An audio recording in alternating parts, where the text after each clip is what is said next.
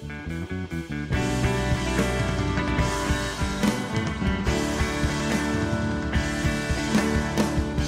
heaven split wide open, it was to mend the broken heart. Speak to the dark. Hello, welcome to our podcast. This is Kevin, And this is Noah. and we are Chi Alpha at ATU. We are, that's right. We've been kicking around the idea of getting the podcast back up. We tried this back in COVID, and we tried like reading Tozer together as a community, and it went really well, but we just hadn't got it back up, and we just decided, heck, let's go for it. Yeah, and the idea is that we can just use the podcast to facilitate, thoughtful, not necessarily academic, but not necessarily like touchy-feely either, just like thoughtful and inspiring conversation that can be listened to and that can maybe drive students or really anyone listening, drive them to just dive deeper into the Word or dive deeper into other authors that have like interesting perspectives. There's some other Chi Alphas, namely Texas A&M. They call it old dead guys. They like to talk to old dead guys, which that's what we get to do with a lot of books. And so, anyway, we have a lot of different things we'd like to talk about. I think today we're just going to be in the Bible, reading and talking about the beginning of the book of Hosea. Yeah, and we're going to be doing all kinds of stuff, but yeah, the main thing is we're going to have like book club and talk about old dead guys, and also just sort of Bible devotional, because we don't want to neglect the Word For sure. whenever we're talking about old dead guys. Yep. Which we love, but we love the Bible more. Yeah, I think whenever we talk about old dead guys, we'll end up talking about the Bible more than the dead guys. Yeah, and we like the old dead guys because they talk about the Bible. Anyway, here we are. Yeah. For the first episode here, I figured I already wrote stuff about Hosea, so why not just start there? Because it meant something to me whenever I was writing it. It meant something to me, and I hope it meant something to somebody. And if it did, it would be nice just to document it. And so we're going to just read through Hosea and the first 3 chapters, and it's going to be conversational. I'm not just going to deliver the message I did at the beginning of the semester, but me and Noah are just going to unpack some of Hosea. But anyway, I'm going to pray real fast. Lord, I just pray that you would help me and Noah to see you through the scripture, and I pray that the listener and the hearer, that they would see you, and that you would cut to our hearts, and that we would be given direction, and that your word would come alive. Thank you, Lord. Amen. Amen. Cool. So who was Hosea? He was a prophet of God. God spoke to Hosea, and we have it documented in the Bible of the book of Hosea. And he told, first thing in chapter 1, he tells him to do a pretty peculiar thing. He tells Hosea to go marry a promiscuous woman and have children with her, for like an adulterous wife, this land is guilty of unfaithfulness to the Lord. So he married Gomer, daughter of Diblaim, and she conceived and bore him a son. And so, God gives Hosea a really strange command right off the bat about go marry a promiscuous woman. That's pretty bad relationship advice, but God is saying something through it. And we're going to unpack that as we go. He has children. Noah, what are the names of the children? Yeah, we have Jezreel. If you go down a little bit more, you have Lo-Ruhamah, which means not loved, and Lo-Ami, which means not my people, which whenever we read this beforehand, it's, I was looking back at it, and I was like, wait, are these actually Hosea's children? And Kevin's like, you were like, well, we don't really know. And it actually seems like that maybe why they got their names is because Jezreel's name is about punishment, and then the next name is not loved, and the next one is kind of talking about all three of them, like, not my people, like, none of you guys are mine, yeah. because she's an unfaithful wife. And so Hosea is like, kind of, these names kind of reflect the frustration that would come from her promiscuity, I guess. Yeah. So that sounds like it would be a pretty tense time around the dinner table. For sure. They got some family drama. The wife is unfaithful, and the kids are named Unloved, Not My People, and Judgment. And so that's where the book kicks off. And yeah, it's kind of a little bleak, but we're going to keep reading. In chapter 2, I'm just going to read from here. We kind of obviously summarized chapter 1, but I want to read and actually unpack chapter 2 just a little bit more. Starting in verse 2 of chapter 2. Rebuke your mother, rebuke her, for she is not my wife, and I am not her husband. Let her remove the adulterous look from her face, and the unfaithfulness from between her breasts. Otherwise I will strip her naked, and make her as bare as on the day she was born. I will make her like a desert, turn her into a parched land, and slay her with thirst. And so that's like kind of bleak. Yeah, again, awful. Yeah. Yeah, and it from so far it seems like Hosea is like saying this to Gomer, rebuke your mother. He's saying that to like Judgment, not loved and not my people. Rebuke your mother. I will show my love.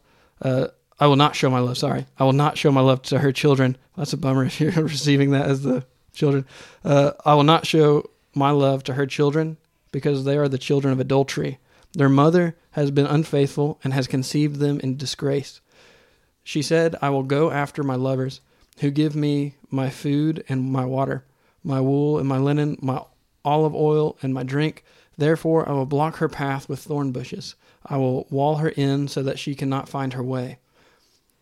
So at this point, you're kind of like, wait a second, is this Hosea? Because like he's talking about putting thorn bushes around Gomer. But it still sounds like it's Hosea at this point. Yeah. She will chase after her lovers, but not catch them. She will look for them, but not find them. She will say, I will go back to my husband as at first, for then I was better off than now.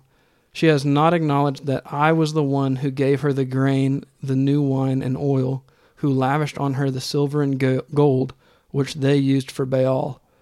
And so at this point, it's like, wait a second. Yeah, there's some imagery, symbolism here that's like, wait, this may not be about simply human relationships. Yeah. It's like there was like an argument and you're arguing over something, but you think but then you find out you're actually arguing over something bigger. Yeah. It was never about what movie you were going to watch. Yeah. This is like something way deeper than that. Yeah. Yeah. And so, all of a sudden you realize that this is actually God like speaking to Israel. And it becomes way bigger than just like, way bigger and yet not of an unfaithful marriage. Right. That Hosea and Gomer are struggling, and Gomer is unfaithful, and God has put Hosea in that place to reveal his relationship to Israel, that he was supposed to be married in covenant with Israel. Yep. And have covenant. Yep. And they're to be wed and to be a married couple. I'm going to keep reading. Therefore I will take away my grain when it ripens, and my new wine when it is ready. I will take back my wool and my linen, intended to cover her naked body, so I will expose her lewdness before the eyes of her lovers. This gets like uncomfortable right here. I will expose her lewdness before the eyes of her lovers. No one will take her out of my hands. I will stop all her celebrations, her yearly festivals, her new moons, her Sabbath days, all her appointed festivals. And so it's obviously God speaking to Israel again, like it's developed and become God speaking to Israel. Her Sabbath days, all her appointed festivals. I will ruin her vineyards and her fig trees, which she said were her pay from her lovers. I will make them a thicket, and wild animals will devour them. I will punish them for the days she burned incense to the Baals. She decked herself with rings and jewelry and went after her lovers. But me she forgot, declares the Lord. Yeah, it even tells you at the end, declares the Lord. Yeah. It starts out, you're like, rebuke your mother, as if he's talking to 3 really poorly named children, but but then later it ends with declares the Lord as it, so it like developed into something even greater. Yeah, and I think there's something in this for us before we go any further, that like this strong, even uncomfortable emotion of like anger, like that God is exhibiting. Yep. I think it can actually be an encouragement to us, and like can actually be edifying to us if we have it in the right view. And the linchpin is that he's supposed to be the husband of Israel. And so the jealousy of a husband is a good thing. Yeah. Right? Like we know about like do not covet from the 10 Commandments. Yep. And we understand that to be like, okay, yeah, don't be jealous of other people. But there is a jealousy that's actually appropriate, right? Yeah, it's like an appropriate anger of, and if you put yourself in the shoes of, or if you look at who Israel was or who the children are here, like the beginning of this monologue is rebuke your mother, rebuke her. So this is like the person who's being like spoken to here, or the people are it sounds like it's the 3 children. And so this is like, to them, the perspective of this is my father that's upset. And so it's like, it's even good to have like fathers that will fight for the sanctity of marriage within their family, and like for justice, and to have a strong father figure in like that. That's represented here. Just want to say that it's like in the same way that it's good to have like for a husband. You said it earlier. If a husband wasn't jealous of his wife, whenever she was unfaithful, it's like it would call into question, well, does he actually care about the wife then? Or is she just a piece of property to him, and she just goes and does whatever? Or he's like actually just completely devoid of emotion towards his wife? It's like, no, he would be upset. Exactly. He would expect that. And so that's what's portrayed here. It's a good thing. Yeah. And so like there's this regression in my mind of the identity of God and who I know him to be. Sometimes my mind will regress and I will interact with God as if he's a faceless, nameless, like force in the universe, like he's the source of life. But that's about as far as it goes. Or it'll regress. My like image of God in my mind will regress to he's a personality. Like he has emotions, but he's not actually invested in me. Right. Like in all of the human history, he's not invested in the particulars, like in me personally. Yep. But what we see here in the jealousy of a husband is that he's not a nameless force in the universe. Like he is a person, and he feels deeply, and he's deeply invested. Yep. Here with Israel, but also deeply invested in our lives and your life. That like he is active and like cares about where you're at and what's going on in your life and your relationship to him. He cares about it. Yeah. He cares about it deeply, so deeply it moves him to anger whenever he can't be with you. Yeah. Deeply enough that he takes action to like, I'll block her path. Mm-hmm. I'll wall her in. She'll chase after her lovers, but she won't be able to catch them. I'll put blocks in the way so that she can't return, or if it's God to us, then like he is desperate for us. He wants us. He wants our attention. He wants our affections. He wants our intimacy. And he he will like, he'll go after us. I don't think that's like valuable to recognize here. Yeah. So that's what I really want us to like grasp and take away, is like that he is jealous for you, like that John Mark song. Yep. He is jealous for you. So that's what the therefore is there for. Verse 14 is, so it says, therefore, like in light of all of those things of like this, you see these like pretty intense emotions, and like I'll expose her. I'm going to take away her clothes. Like I will take away Yeah. the wool and linen intended to cover her naked body, and I'll expose her lewdness before the eyes of her lover. I'll expose her and humiliate her Yeah. in spite, or not in spite of that, like looking at that, he says, therefore, I'm now going to allure her. Mhm. I will lead her into the wilderness, and I will speak tenderly to her. There I will give her back her vineyards, and I'll make the valley of Acre a door of hope. There she will respond as in the days of her youth, as in the day she came up out of Egypt. Mhm. In that day, declares the Lord, you will call me my husband. You will no longer call me my master. I'll remove the names of the Baals from her lips. No longer will their names be invoked. In that day I will make a covenant for them with the beasts of the field, the birds in the sky, and the creatures that move along the ground. Bow and sword and battle I will abolish from the land, so that all may lie down in safety. I will betroth you to me forever. I will betroth you in righteousness and justice, in love and compassion. I will betroth you in faithfulness, and you will acknowledge the Lord. Mm-hmm. Yeah, that's awesome. Yeah, it's like the full it's like the full redemption picture of like, Yeah.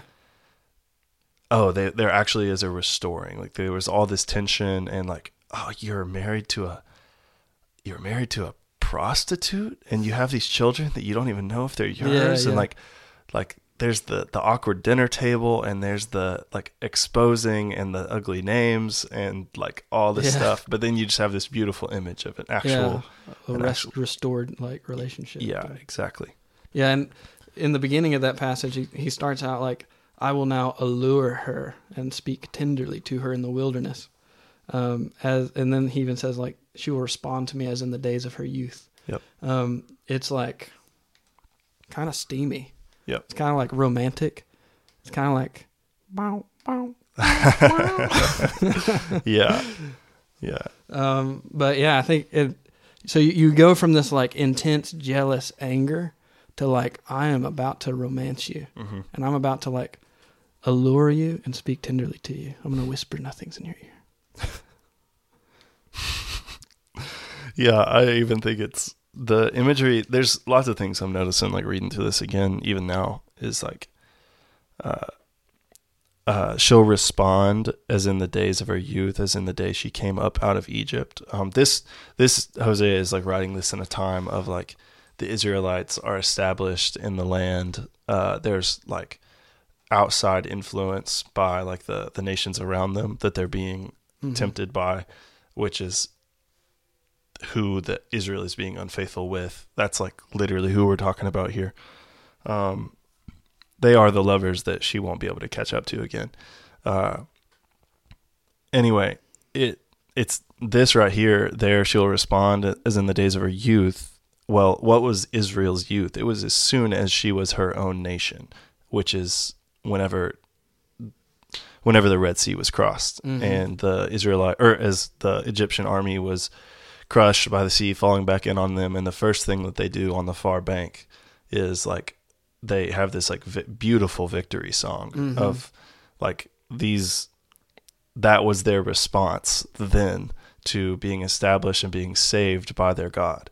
Like it was, if you can go back and read it if you want, we're not going to do it now, but as in the day she came up out of Egypt, it's like, that's what that is even referring to. And so there's like like God looks on Israel even now, in her unfaithfulness, with like so much hope that like, no, I am the same, and I have the same vision for Israel as whenever I was first establishing her as a nation as I do right now. I still want to do that. And I will lead her into the wilderness.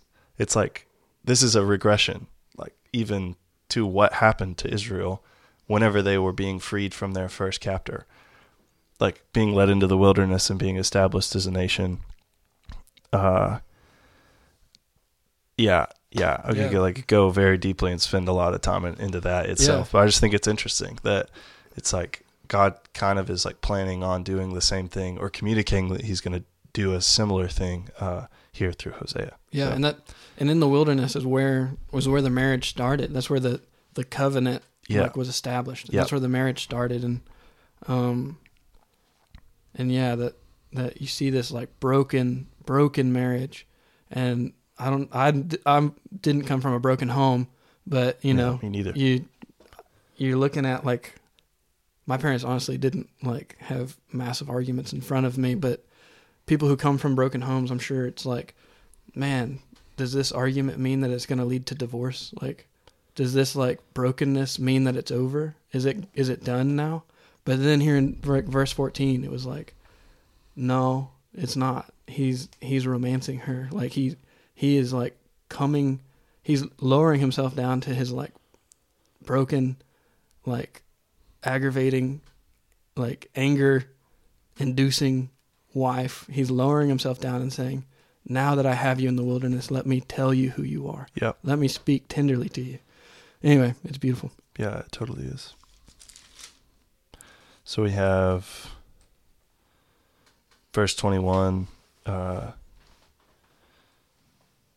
In that day I will respond, declares the Lord. I'll respond to the skies, and they will respond to the earth, and the earth will respond to the grain, the new wine, and the olive oil, and they will respond to Jezreel. So this is now talking about the children of Gomer. So Jezreel's name was at first about judgment, and now like creation is responding to him.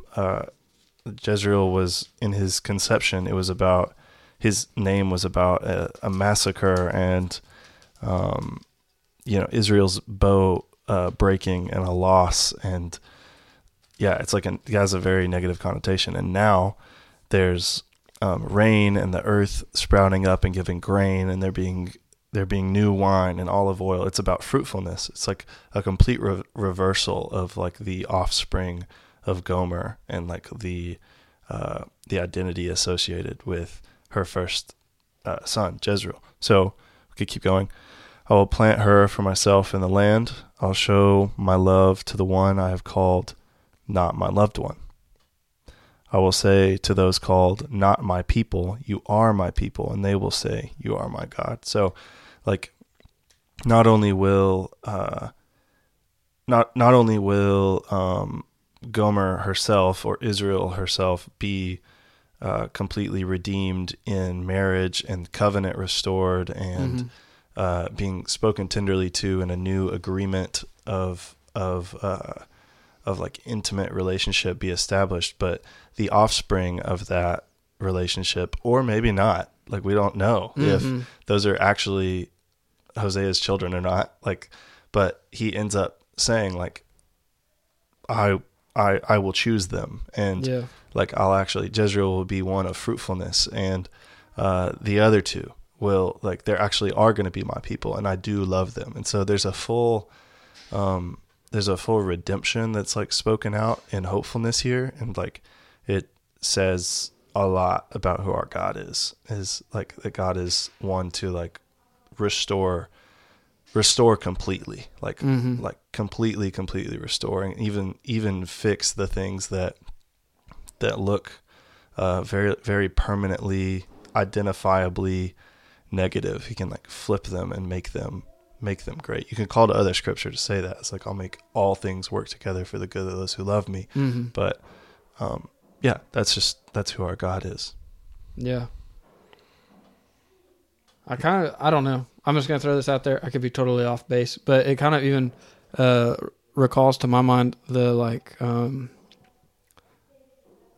the inclusiveness of God's family, that like not my people are now my people, and I will be their God. And like, and I'm a Gentile, and me too. I don't have curly hair. Dang. But that God's plan was always to be That's like good. inclusive, and that like there's none that are left on the outside without a choice, you know, like everyone has a choice to enter the family of God. Yeah. And anyway, I'm going to start in chapter 3. The Lord said to me, go show your love to your wife again, though she is loved by another man and is an adulteress. Love her as the Lord loves her. Love her as the Lord loves Israel, though they turned to other gods and loved the sacred raisin cakes. So Don't know exactly what that means. We're gonna keep moving though. So I bought her for 15 shekels of silver and about a homer and a lethal of barley. Then I told her, you are to live with me many days. You must not be a prostitute or intimate with any man. I will behave the same way toward you. For the Israelites will live many days without king or prince, without sacrifice or sacred stones, without ephod or household gods. Afterwards the Israelites will return and seek the Lord their God and David their king. They will come trembling to the Lord and to his blessings in the last days.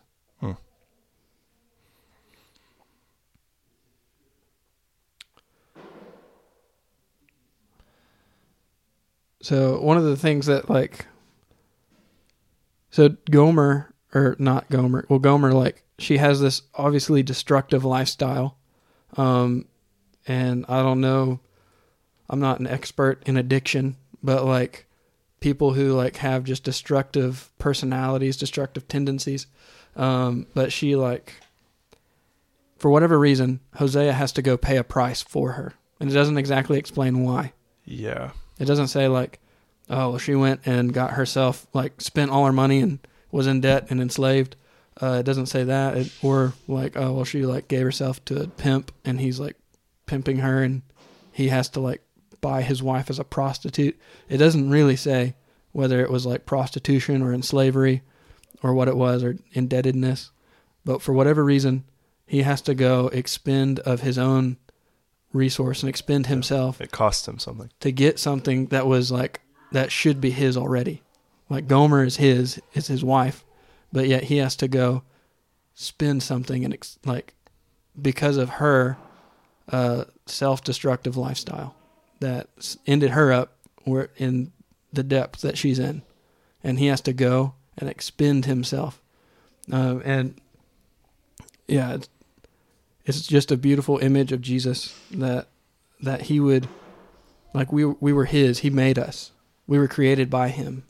And then through our own self-destructive tendencies, we have distanced ourselves from him. Yep. And so much so that he has to come and pay a price. Yep.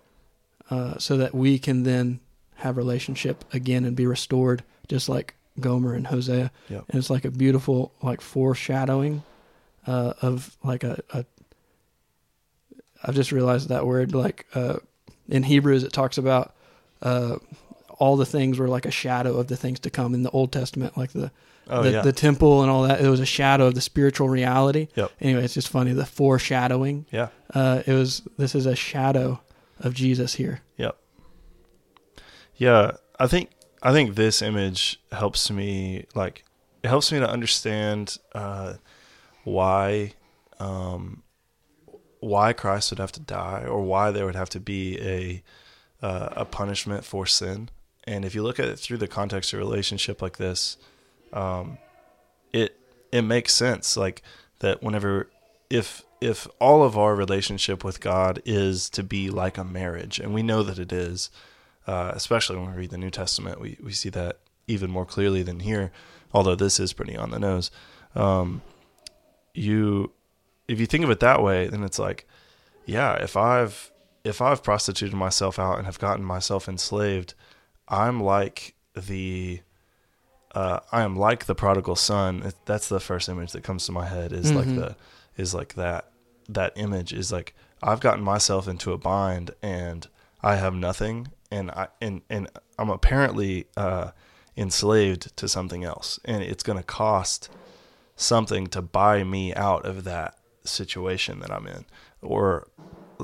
And is that not what happens with sin in our lives? Is it almost looks like there has to be something of greater value to draw me out of the place that I'm in to want to go towards this other thing. And that's what we do whenever we ask people to count the cost of following Jesus, or to whatever. It's you're going to have to lay down something. You're going to have to repent from this way and go this other way, and knowing that this other way will reap a harvest. It will be a better thing for you. And so, I don't know, this just gives another definition of of what Jesus did for us, but like even why we respond the way we do. Because if we recognize what Jesus did, then like it's like, why would we go back? Why would we want to be with anyone else? Why would we want to be with any other gods? Why would we want to be adulterous or unfaithful? It's like, obviously we still are. Mm-hmm. We still have sin in our lives, but like, this is who Jesus is he is the husband that like will do anything to buy back our freedom over and over and over and over again. And thank you, Lord. Very, very thankful for that, obviously.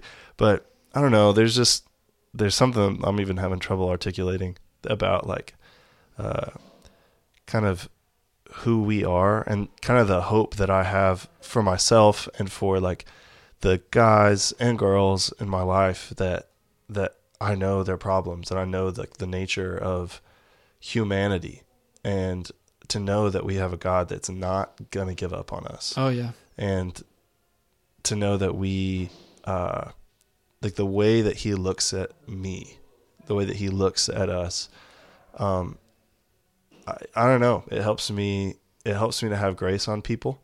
Mm-hmm. It helps me to see people maybe from his perspective and not be quite so judgmental, but just to be brokenhearted. Mm-hmm. I don't know. This is kind of, it's helping me have better perspective than, than being some Bible thumper that's like, everybody's out here sinning and this world's going to crap. Like, this is like a more healthy perspective about like, no, but God has a plan. Yeah. God really does have a plan. Yeah, that like, yes, everyone is out here like broken. Like we're all broken. Yeah. But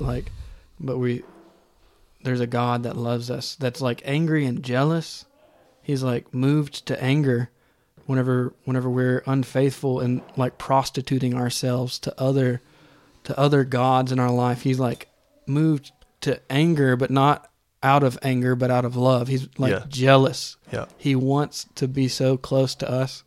And, and so it's like, it's not like it's like nested in relationship and in love. It's not just like, oh, you do bad things, I'm going to punish you. Mm-hmm. But it's, no, you're running away from me and you're mine. Yeah. And I paid a price for you and you're mine. You need to be over here with me. Yeah. I'm going to allure you and speak tenderly to you.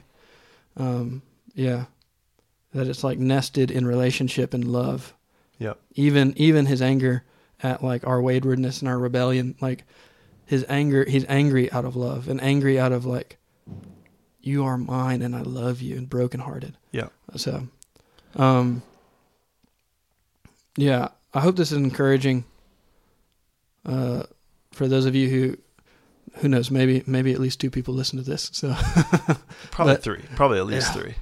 Yeah. My mom, your mom. But I hope this is encouraging, and really what I hope for you out of this is that you would know that there's a God who is personal, who sees you, who loves you, who is jealous for you, and he wants to be alone with you. Yeah. That's really what I hope you hear in all of this. And I want you to take away. And so,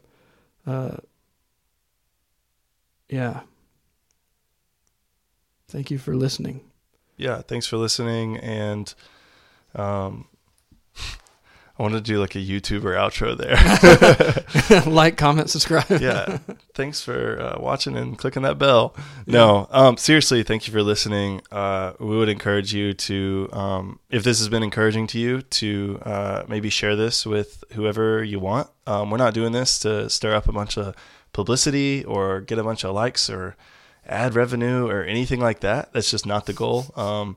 Again, we just want to inspire anybody that wants to listen to this to love Jesus a lot and to chase after him like all the time, and maybe offer some perspectives that don't necessarily always get talked about all that much. And so anyway, if you enjoyed this, please share it with whoever you want to share it with, and stick around for whenever. We don't have the schedule locked down. Whenever we're going to release another one of these. Yes. So Yes. Jesus is You're beautiful. love embodied. be blessed. Tell everybody he is kind.